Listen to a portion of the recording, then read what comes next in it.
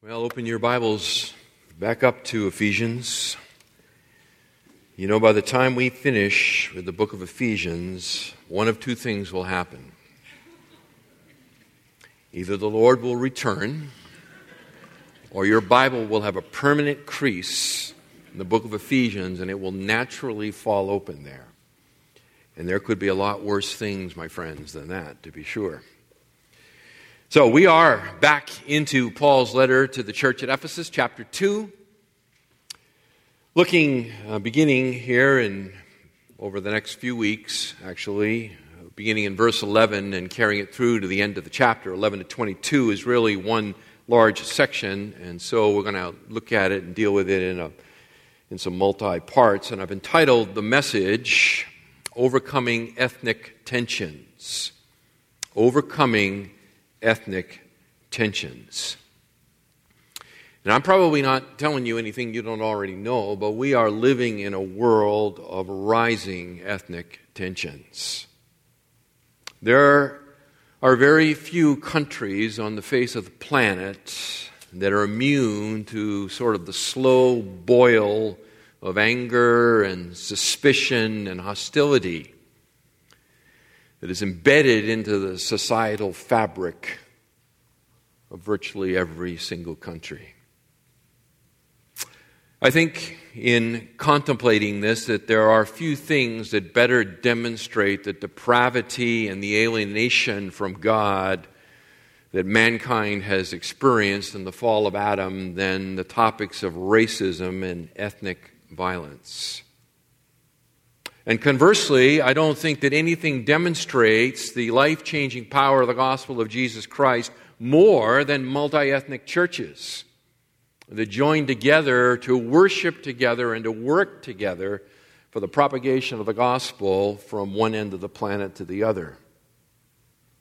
So this is a very, very pertinent topic. Jesus said in John 13 and verse 35, on the night in which he was betrayed, "By this all men will know that you are my disciples, if you have love for one another." There is something very, very compelling about the love of Christ being expressed in crossing over the ethnic barriers and divides that divide up this world so deeply and so painfully. Really, ever since the Tower of Babel, when God judged mankind's arrogance and rebellion there and confused the languages, humanity has been divided one from another and suspicious of one another. People are just not like us, right? They're just not like us. And there are all kinds of things that divide people one from another. For example, food and dietary preferences can be very big divisions between people. Taboos associated with food, the ability to eat certain kinds of food or not be able to eat certain kinds of food, create all kinds of barriers that separate people. And yet Jesus said that it's not that what goes into a man's mouth that defiles him, right? But it's what comes out of his heart. And Mark tells us in Mark 7 and verse 19 that thus Jesus declared all foods clean. All foods clean. And yet, all of us have some very strong preferences when it comes to food. And if we're not careful, those preferences can actually become barriers. Certainly cultural customs and expectations vary across ethnic groups, and they can become barriers or things that divide us. Language difficulties are certainly barriers and can be insurmountable barriers when you attempt to try to communicate with somebody and you just can't make yourself clear. And so you do the only logical thing, which is to say it again louder, right? Because the problem is clearly one of volume. And yet that's how we approach it. That's how we approach it. Certainly political parties and affiliations can deeply divide people. Republicans and Democrats and libertarians and whatever other labels get applied. It can create very deep divisions. Sports affiliations and teams can actually divide people. It's the grace of God in demonstration. I just have to say this because he caught my eye. That Mike Harris and I are one in the Lord and brothers in love, even though he is a wretched Yankees fan. And they beat us last night. But I love you, brother. But these things do divide. They do divide in all seriousness. Certainly inflammatory rhetoric and stereotypes lead to divisions. They squelch dialogue. They make rational exchange of ideas impossible. And when you think the other person is just insane or crazy or whatever, then there's no point in trying to talk to them. So we isolate into our own groups and talk to ourselves in an echo chamber. Past personal slights and wounds create barriers. Hurtful childhood memories cause us at times to attach certain negative feelings towards entire people groups because of the actions of one particular individual. And this can lead to generational hostilities, where there are multiple generations where there is hostility between two ethnic groups, and people really, probably, if you push them, couldn't exactly tell you what it's all about. It's just they're not us. They're not like us. I mean, certainly there could be no clearer illustration of this than to look at the Middle East, right? Where those divisions go back millennia. The hatred is deep. There is the lust for revenge, the inability and unwillingness to turn the other cheek in the face of personal slight. There are the prideful feelings of superiority, whether it be intellectual superiority or physical superiority or even cultural superiority. We're better than them, whoever the them is, right? Physical appearance. This one's really irrational, right? The color of one's skin becomes a means by which people divide themselves. And what's so crazy about this is that the color of the skin is produced by a pigment that we all have. There is only one. The question is, how much of it? It always amazes me that people of fair skin spend the summer trying to become dark. Very, very interesting.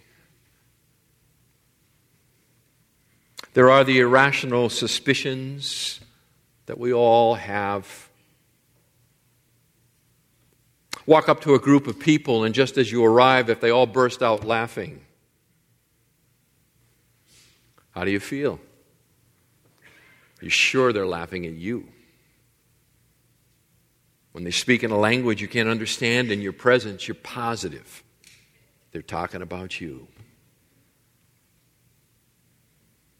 Listen, the early church dealt with all of this. All of these things and more.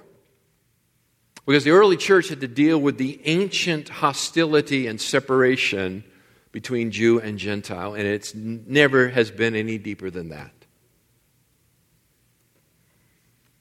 And as God's apostle to the Gentiles, the apostle Paul was at the forefront of explaining to the new converts the essential nature of ethnic unity in the church, because it is the direct product of the transformation of the gospel of Jesus Christ. This was, in a sense, Paul's life mission. And it occupies a significant piece of his writings. He was constantly dealing with the issue of unity in the body of Christ, and in particular, Jew-Gentile unity. Because if that one can be resolved, then all the other ones that I mentioned before really just pale in comparison and drop to the wayside. For example, turn with me, and we'll just do this really quickly, but turn with me to Romans chapter 11, where Paul there in 9, 10, and 11 is dealing with the question of Israel, a question that is raised by the incredible statements he makes at the end of chapter 8, where he's convinced that nothing can separate him from the love of God, which is in Christ Jesus. And the natural question that would certainly follow is that if God couldn't hang on to Israel, how can I know that he'll hang on to me? And so Paul picks up and addresses that topic in chapters 9, 10, and 11. But in particular in chapter 11, and picking it up in verse 17, he's dealing now with the Gentile believers there in Rome. And he says, verse 17, but if some of the branches were broken off, and he's talking here about the Jewish people, and you, being a wild olive, were grafted in among them and became partaker with them of the rich root of the olive tree, and that rich root there is the Abrahamic covenant, do not be arrogant toward the branches. But if you are arrogant, remember that it is not you who supports the root, but the root supports you. You will say then, branches were broken off so that I might be grafted in. Quite right. They were broken off for their unbelief, but you stand by your faith. Do not be conceited, but fear. For if God did not spare the natural branches, he will not spare you either. I don't believe I will ever forget the first time that I had the opportunity to meet a certain family that was seeking to go to Israel and to share the love of God there among the Jewish people, and trying to raise support to be able to do that. And the story that was conveyed to me, this individual was at a southern church, small southern church, a Baptist church, not a Southern Baptist, but a Baptist church in the South. And after his presentation, this old deacon came up to him and said to him, "Brother so-and-so, them Jews had their chance."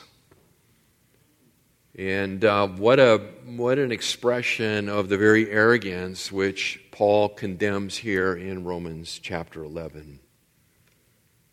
You see further in this same letter over in chapter 15, verses 5 and 6, where really chapter 14 and the first part here of chapter 15, Paul is dealing with a very, very important issue of how to handle freedom in the church. And the fronting issue here is about meat or no meat, basically. The exercise of one's freedom to consume meat or not to consume meat. And here I think idol worship is involved. And, the meat was bought at a meat market, and it's likely that it was previously offered to idols and so forth. And so there was some, and basically the Gentiles understood that there was freedom in this, and some of the Jewish believers with very tight scruples were just convinced they couldn't do this. But Paul says, basically here in 14 and the first part of 15, and in verses 5 and 6 in particular, he says, don't let your freedom divide you. He says, now may the God who gives perseverance and encouragement grant you to be of the same mind with one another according to Christ Jesus, so that with one accord you may with one voice glorify the God and Father of our Lord Jesus Christ. It's about unity, and it's bigger than meat or non-meat or any of the issues that today can divide people. You see it in 1 Corinthians chapter 12. As I say, it's really all through Paul's writings. 1 Corinthians 12, verses 12 and 13, where there Paul's talking and about unity and a church that is, highly ununified, very divisive. And there he speaks about and uses the metaphor of the human body. And he says, verse 12 of 1 Corinthians 12, for even as the body is one and yet has many members, and all the members of the body, though they are many, are one body, so also is Christ. For by one Spirit we were all baptized into one body, whether Jews or Greeks, whether slaves or free, we were all made to drink of one Spirit. That is, that we were immersed in the body of Christ by the Holy Spirit of God, and there is only one body. Over in 2 Corinthians, and I'm just picking a few, there are many more that we could look at, but 2 Corinthians chapters 8 and 9, you'll remember there that is a section where Paul is holding up the Macedonian believers to the Corinthians as an example of generosity in the midst of poverty in the collection of a relief fund that Paul is going to take to Jerusalem to provide for the Jewish believers there that are in famine conditions. And this is very, very important to the Apostle Paul. And the reason it's so important to him that the Gentile churches help out the Jewish believers is because these Jewish believers there in Jerusalem and Palestine have been the very hotbed of opposition to the Pauline mission to the Gentiles. So this is a very significant expression, really, of Paul's theology in a shoe leather form, that the Gentiles will sacrifice and deny themselves in order to provide financial relief to these other Jewish believers who have not been very nice to them at all. And so it really is an enfleshment of the gospel of Jesus Christ and the kind of transformation that it makes. And so Paul is very, very concerned about such things. We can see over in Galatians chapter 2, where Paul rebukes Peter. Chapter 2 and verse 11, "But when Cephas came to Antioch, I opposed him to his face because he stood condemned. For prior to the coming of certain men from James, he used to eat with the Gentiles. But when they came, he began to withdraw and hold himself aloof, fearing the party of the circumcision. The rest of the Jews joined him in hypocrisy, with the result that even Barnabas was carried away by their hypocrisy. But when I saw that they were not straightforward about the truth of the gospel, I said to Cephas in the presence of all," can you imagine that? That must have been intense. "If you, being a Jew, live like the Gentiles and not like the Jews, how is it that you compel the Gentiles to live like Jews? We are Jews by nature and not sinners from among the Gentiles, nevertheless knowing that a man is not justified by the works of the law, but through faith in Jesus Christ." This is huge. It is an incredible breach to separate and refuse table fellowship when we have been put together by the Spirit of God in the one body of Jesus Christ. So Paul will go on to say in chapter 3 and verse 28 of the same letter, "There is neither Jew nor Greek, there is neither slave nor free man, there is neither male nor female, for you are all one in Christ Jesus." That is, that there are no earthly priorities in the sight of God. The ground at the foot of the cross is entirely level. No one gets a leg up. Colossians, another one, Colossians 3, where Paul says there in verses 10 and 11, he says, "Having put on the new self, who is being renewed to a true knowledge according to the image of the one who created him, a renewal in which there is no distinction between Greek and Jew, circumcised and uncircumcised, barbarian, Scythian, slave and free man, but Christ is all and in all." So it's all through his writings, because this is a big deal. This is a big deal. Turn back to Ephesians chapter 2. Now, Paul writes this letter, and he begins with the doctrine of salvation and basically individual salvation, right? Chapter 1, beginning in verse 3, talks about, "Blessed be the God and Father of our Lord Jesus Christ." Verse 4, "He chose us in him before the foundation of the world," and so forth. So he plays out, spills out for them the doctrine of individual salvation by the sovereign grace of God. Rolling into chapter 2 and the beginning part of it, and how hopelessly lost people are, Jew or Gentile, and need to be born again, right? They need to be made alive from the dead, which can only be done in union with Christ. But then he turns, beginning here in verse 11, where we take it up this morning. There is a major turning point here in the letter, and this turning point takes us to, I think, the most comprehensive treatment of the doctrine of the church in terms of it crushing ethnic barriers that can be found anywhere in the New Testament. This is huge. And this is the heart, really, I think, of the Pauline ministry. This is his heart. It is to take the gospel to the Gentiles, not for the purpose of having two churches, a Jewish church and a Gentile church, but for the purpose of demonstrating by bringing together the two ancient enemies into this one loving, working family of God, the illustration of what the gospel really is all about. That it transcends everything.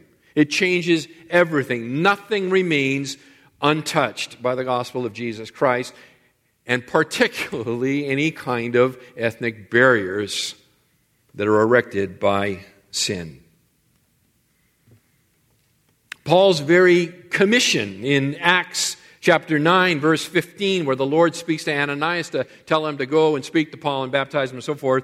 And God says, "He," that is Paul, "is a chosen instrument of mine to bear my name before the Gentiles and kings and the sons of Israel." This is Paul's mission. This is what he was willing to suffer for, to see Jew and Gentile together in one body. So here we are, beginning in verse 11, running through the end of the chapter, and it doesn't just end there, because the implications of it are called out even further in chapter 3, but that's for the future. But in the passage, Paul shows here how Christ permanently overcomes ethnic tensions. How Christ permanently overcomes ethnic tensions through the gospel of grace, so that we might battle against such barriers here at Foothill. We should not think we're immune from this. We should not think that somehow we are immune to the very kinds of ethnic barriers that once tormented us in our life before Christ. So, as we dig in, I said we're not going to finish it all this morning, and looking at the clock, we'll see where we get to. But let's dig in first in verses 11 and 12, where Paul talks about the Gentiles' former plight.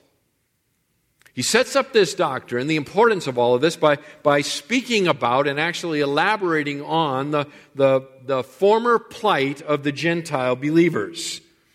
And he reminds them, as he starts out here, that there was once a time when they were a very long way from God.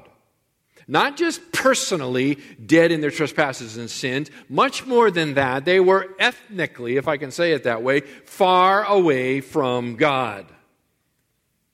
And as they reflect upon God's unmerited favor and blessing upon them, and that they now enjoy, and they compare it to the hopelessness from which they were drawn, then they are motivated to praise God and to extend the grace of God to the fellow believers within the fellowship. So it has that practical outworking. If we just get a grasp on where it is we've come from by the grace of God, then we will be much more gracious people ourselves. Furthermore, and I'll say it here, that implicit in this is a mandate to share this good news across all ethnic barriers. If the gospel overcomes ethnic barriers, then there is an absolute mandate that gospel be taken to every tribe, tongue, people, and nation, right? So the Christian faith is hopelessly, if I can use that word, and maybe that's a bad word, but it is, what's the word I'm wanting? It is unchangeably evangelistic. Unchangeably evangelistic. It's necessary because of what the gospel is. So Paul says, verse 11, Therefore remember that formerly you, the Gentiles in the flesh, who are called uncircumcision by the so-called circumcision, which is performed in the flesh by human hands, remember that you were at that time separate from Christ, excluded from the commonwealth of Israel, and strangers to the covenants of promise, having no hope and without God in the world. Paul reminds the Gentile readers here that there was a time when Jew and Gentile were separated, and they were separated both surgically and they were separated theologically. They were separated surgically and they were separated theologically. Where he says here, you, the Gentiles in the flesh. This is the surgical separation. Gentiles in the flesh. There is a real physical difference between Jew and Gentile, right? And the difference is, or was, circumcision. It was circumcision. Circumcision, right, that surgical procedure, right, the removal of the foreskin from the male sexual organ, was the sign of the covenant that God gave to Abraham for his descendants in Genesis 17. And it set Israel apart from humanity. It was the sign of the covenant. It was a sign of God's particular and exclusive relationship with Israel. And the very fact that Gentiles were not circumcised was evidence that they were estranged from God. And that estrangement could only be dealt with in one way, and that was by becoming a proselyte to the Jewish faith. They had to become Jewish. But they couldn't become all the way Jewish. They could take circumcision, and it would allow them to come much closer to the God of Israel, but there were still barriers because they weren't Jewish. And so they occupied this sort of second-class citizenship within the nation. Now, this difference between circumcision and non-circumcision over the millennia, over the centuries, became an insurmountable barrier between the Jews and the Gentiles, and the source of incredible Jewish derision for Gentiles. The Jews would see their circumcision, their surgical procedure, as the mark of God's favor upon them, and their neighbors' lack of it as the sign that they were cut off from God. And we see it here actually in the way Paul speaks, because he uses the language of the Jewish people of his day. Notice here in verse 11, remember that formerly you, the Gentiles in the flesh, who are called uncircumcision. They were called by their Jewish neighbors uncircumcision, literally foreskin. They were called foreskin. Hey, foreskin. Right? That was a pretty derisive way to refer to people. 1 Samuel 17:26, you remember when Goliath comes out and challenges Israel, and young David comes and says, "Who is this uncircumcised Philistine?" Right? To taunt the armies of the living God. So even by that time, it had become an insult, a slander.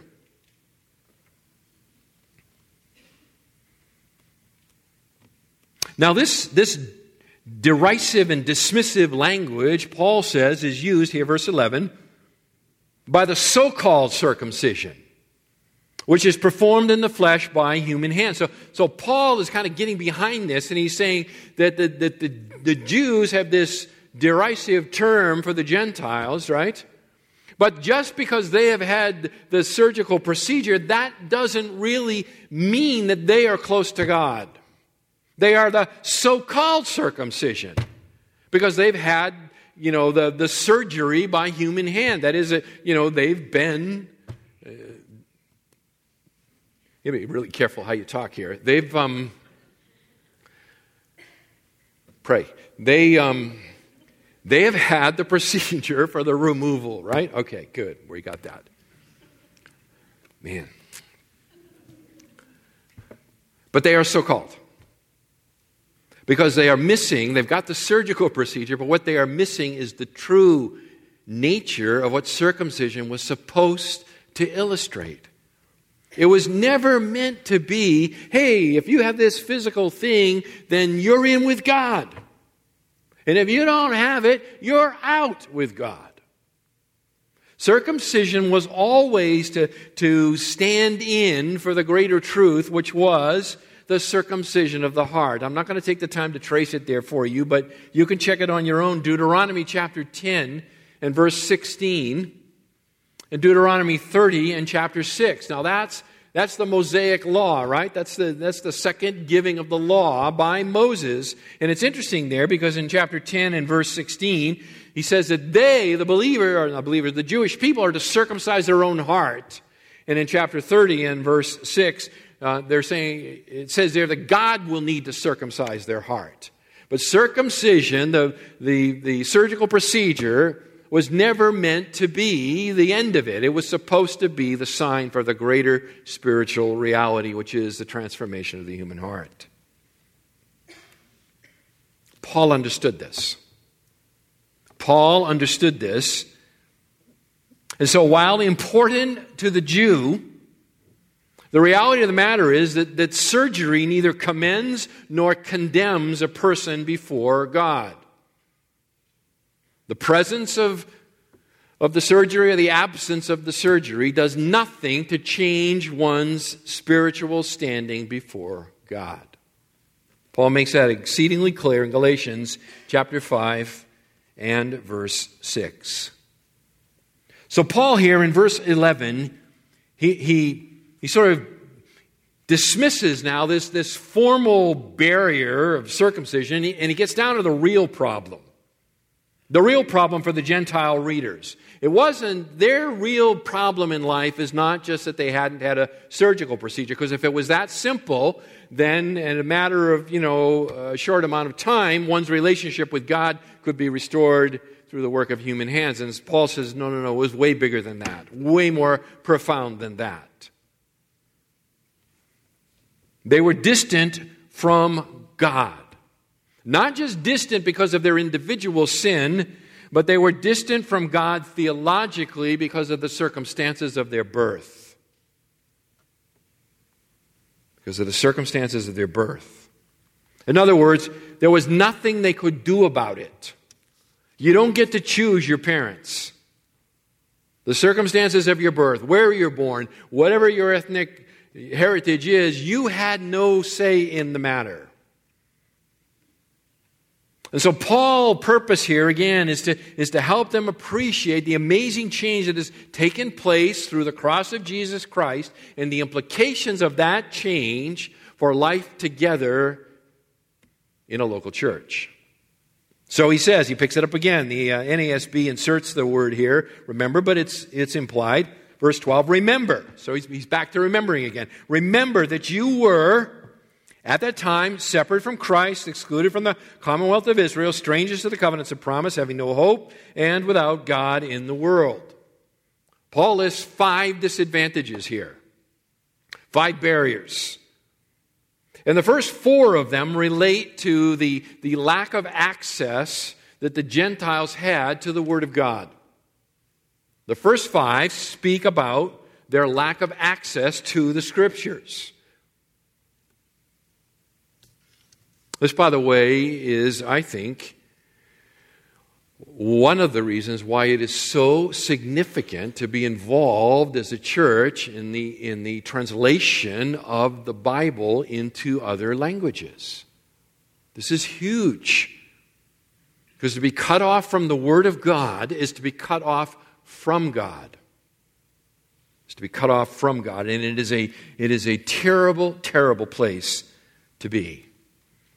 So let's take a look. We'll just tease this out a little bit. Let's look at these 5 theological disadvantages. The first is that they were ignorant. They were ignorant. Paul says they were separate from Christ. Now, Christ is the Greek name for the Jewish Messiah. And the hope of the coming of the Messiah was very much woven into the future hope of the nation of Israel. So, for example, way back to the beginning in Genesis, right? Genesis chapter 3 and verse 15, where God says there, He says, I will put enmity between you and the woman, and between your seed and her seed. He shall bruise you on the head, and you shall bruise him on the heel. So there is the hope of the coming deliverer. How you know about that hope is because it is recorded in the Jewish scriptures. Or it was Moses who wrote Genesis. And so there has been woven in since the beginning this longing, this desire for the Messiah, the one to come, the deliverer. And so thousands of years later, you get to Isaiah, for example, and Isaiah chapter 9, where we read there, the prophet Isaiah writing 9, 6, and 7. You know this because you always put it on your Christmas cards. It says, "For a child will be born to us," right? "A son will be given to us. The government will rest on his shoulders. His name will be called Wonderful Counselor, Mighty God, Eternal Father, Prince of Peace. There will be no end to the increase of his government or of peace, and on the throne of David and over his kingdom to establish it and uphold it with justice and righteousness from then on and forevermore. The zeal of the Lord of hosts will accomplish this." That's a Jewish hope. Yet these Gentiles, without access to the Jewish scriptures, the very oracles of God, have no understanding of any of this. So they are unfamiliar with the prophecies of Messiah, and thus they are disadvantaged in that they have no ability to long for him, to look forward to him, to expect a deliverer to come, the great Messianic King. So they're ignorant. Secondly, they are excluded. They are excluded. They are alienated, Paul says, from the commonwealth of Israel. That is, they are not citizens of Israel. Now, Paul doesn't assign any responsibility here. He doesn't, talk about why that is. He just states the fact. Gentiles were born outside of the nation of Israel. Thus, they were excluded from Israel's way of life. In other words, they were at an incredible disadvantage because, being outside of the nation, they were outside of the blessings and the protections of that nation in its laws given by God to Moses, through which the nation received the blessings of God. Now, let me show you this. Deuteronomy chapter 4. It's really quite profound. Deuteronomy chapter 4. Verses 5 and following.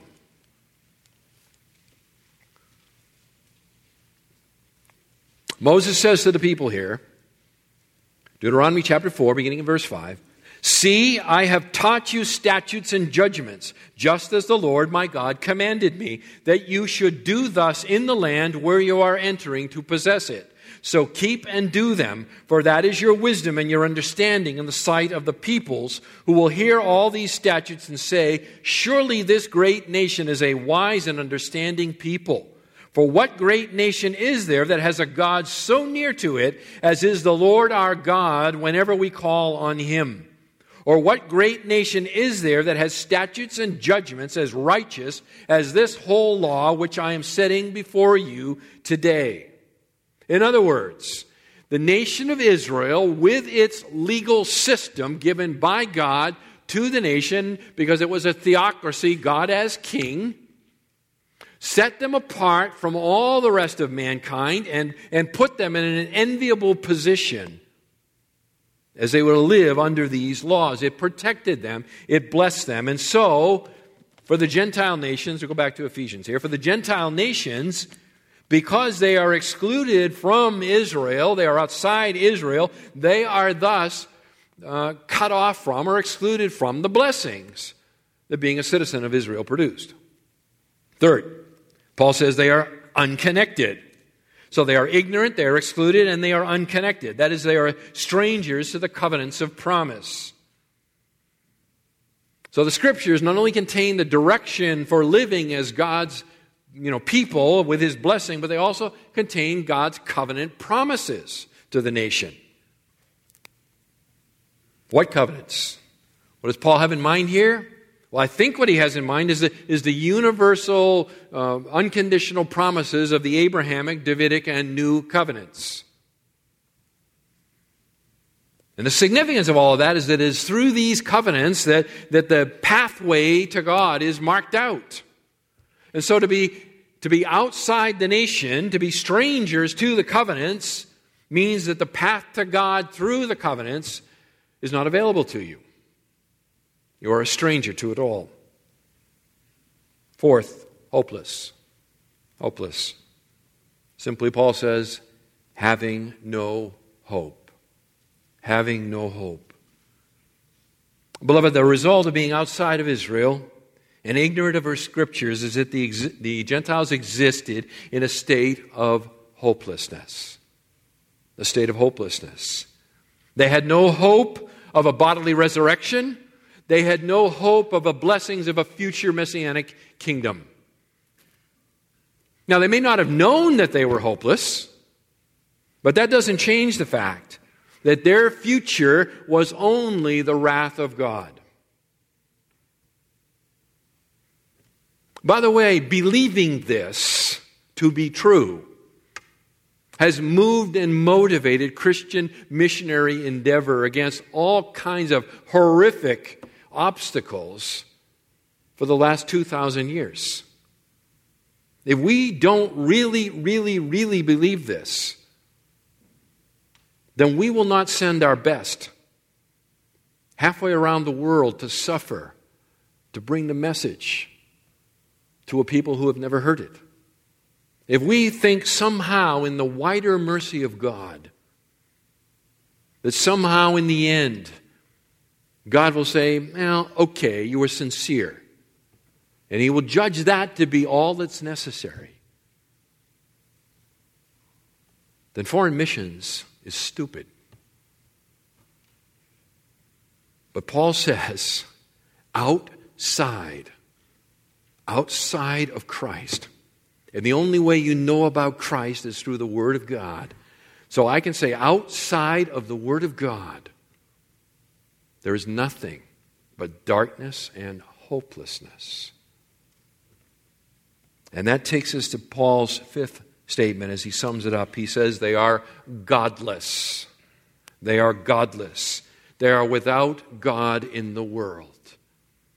Literally, atheos in the Greek. They are atheists.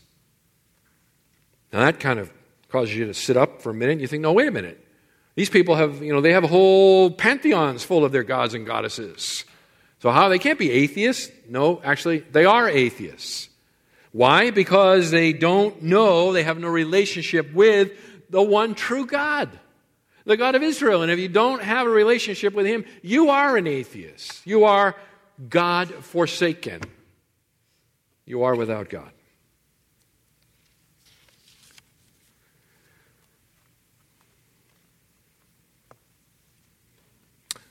Just thinking about all of this past week. My ethnic background is, like many people's, it's sort of a mixed bag, but the primary strands are English and Scottish. English and Scottish. What does that mean? Well, what it means is that my ancestors were barbarians. That's what it means. My ancestors were barbarians. They were demon worshippers. They were steeped in ignorance and utterly without hope. And then incredibly, in the 6th century A.D., an Irish missionary by the name of Columba went to Scotland and sowed the seed of the gospel of Jesus Christ. And that seed took root. And it began to grow. And through it, somewhere back there, my ancestors believed. The gospel came to England. The gospel came to Scotland. And those barbarians with the blue paint on their faces, who stood large rocks up and mystified the rest of the world as to how the world they ever did that, right? Came to know the life-changing truth of the gospel of Jesus Christ. So think about your own background this morning. Think about that. Where were your ancestors spiritually? You think about your background, right? What's your ethnic heritage? How did the gospel first come to your people? And how long ago did it come? Because when you think on these things, it can't help but make us more grateful for the gospel of Jesus Christ and more gracious towards everyone else. When we recognize that by the grace of God, right, there would be no hope.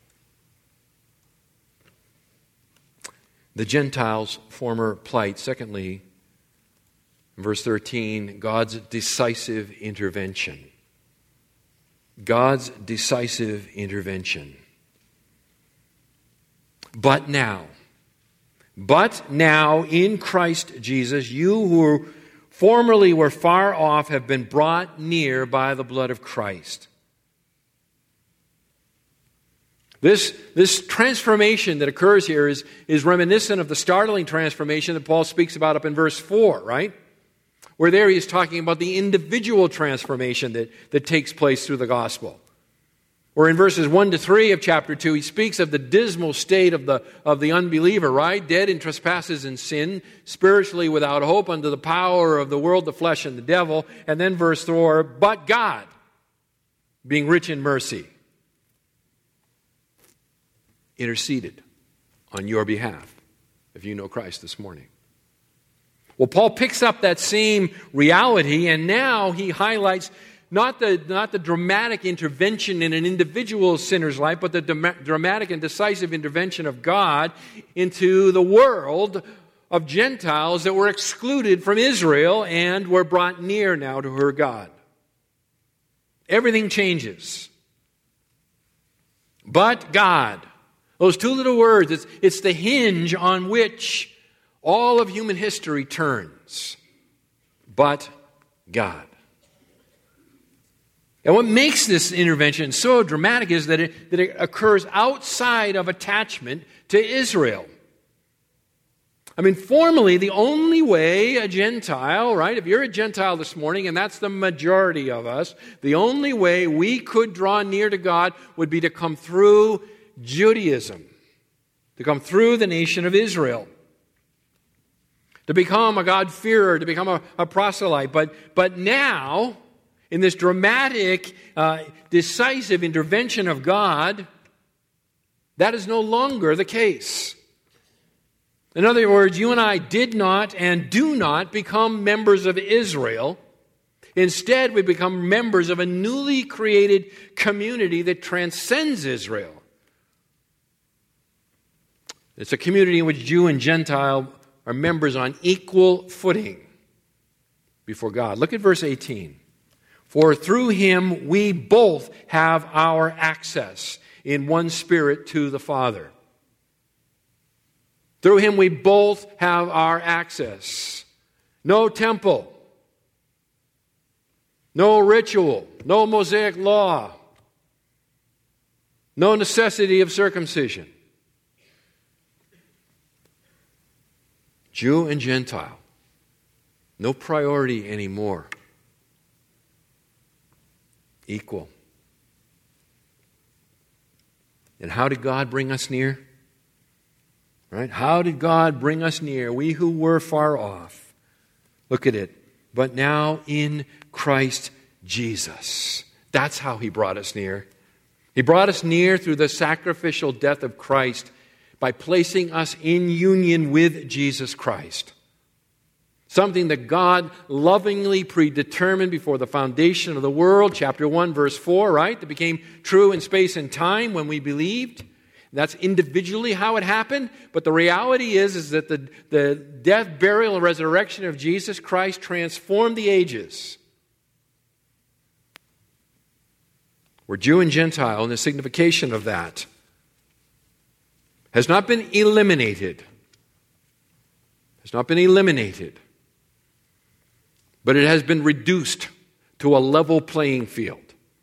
There's no advantage now to being Jewish or Gentile. When did it all happen? Well, in Galatians chapter 4 and verse 4, Paul says, in the fullness of time, right? God sent forth his Son, born of a woman, born under the law. I mean, just think about what has changed. Think about it. Before, the Gentiles were separated from Christ, Paul says. But now they are in Christ.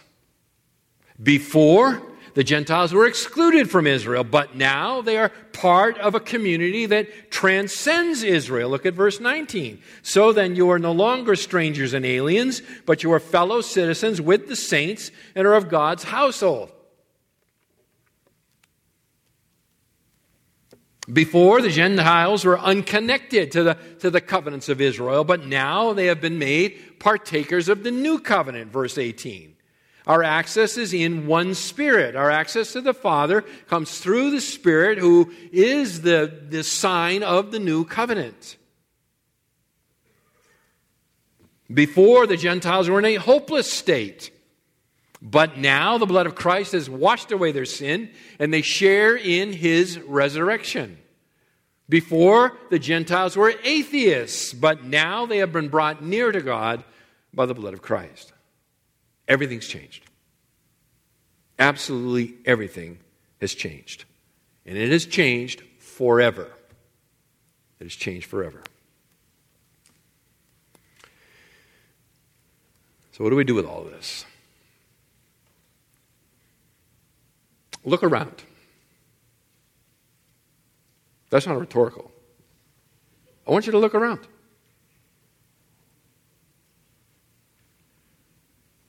Get a good look. Because you people don't move from your seats, so you only know, each of you only know like 10 people. Except for a few. A few of you are good about this. I want you to look around. We are a congregation that is drawn from many different ethnic backgrounds, aren't we? And yet here we are. We are worshiping together as one body. I was thinking about this morning. I was going to try to make a list. And I thought, oh boy, that'll get me in trouble. I'll leave somebody out and then I'll get a letter. Right? What are you trying to say? I'm not part of it? Don't you know who I am? So I was just going with the look around approach.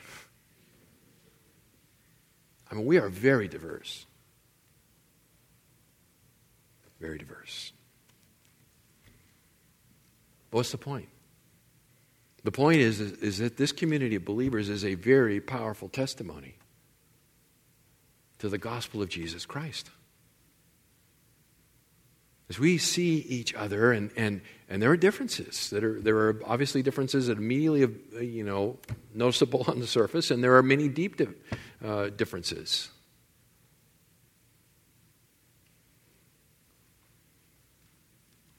But the gospel has transcended that.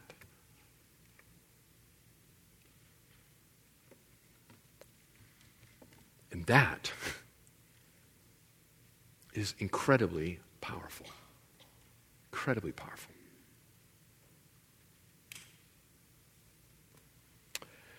May God help us not to tarnish His testimony through this body.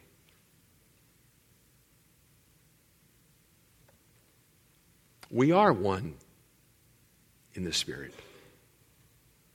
If you are a child of God this morning, if you have placed your faith in the Lord Jesus Christ and you're trusting in Him and His death and resurrection alone, then you are a child of God and we're part of a body of believers here. So God help us in all of those silly preferences and silly things that I talked about at the beginning, right, that divide us or potentially could divide us. God help us if we allow that to happen.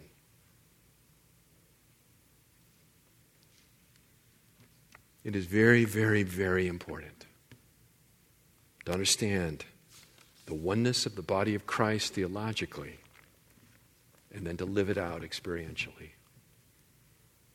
May we know God's grace in that. Let's pray.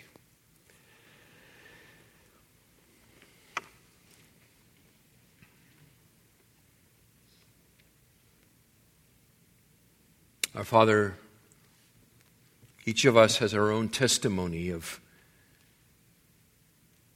what Christ has done the particulars, the details of how he made himself known to us, and ripped the scales from our eyes and enlivened our hearts, the truth of the gospel. We now have been baptized into one body, the body of Christ, and it's the amazing truth of how that supersedes everything else.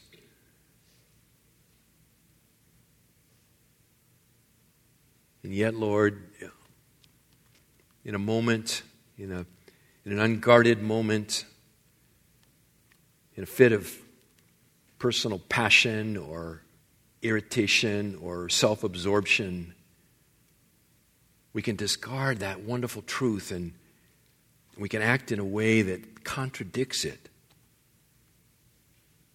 Elevate ourselves and our own preferences. Oh Lord, help us. I am so grateful, Father, for the peace that you've given us here, and it has been peaceful. We have not been without problems, to be sure, but we've had 2 decades of peace. Father, you have spared us in so many ways. It's not because of our wisdom or our righteousness or our intelligence or our godliness. Father, we have to attribute it to your grace. Oh Lord, how important it is for Foothill to be living out the truth of who we are in Christ. I just think about our missionary endeavors and how these men and women, some of whom are in very difficult places, and how reliant they are upon the church back here in the States to be solid. How often churches start squabbling about the most foolish of things and end up blowing themselves up and destroying gospel work around the world. Oh Lord, humble us. Humble our hearts. Let us have the attitude of Christ, who did not consider his equality with you a thing to be grasped, but willingly emptied himself by taking to himself the form of a bondservant. Oh Lord, help us to emulate our Savior. We ask it in Jesus' name and for his glory. Amen and amen.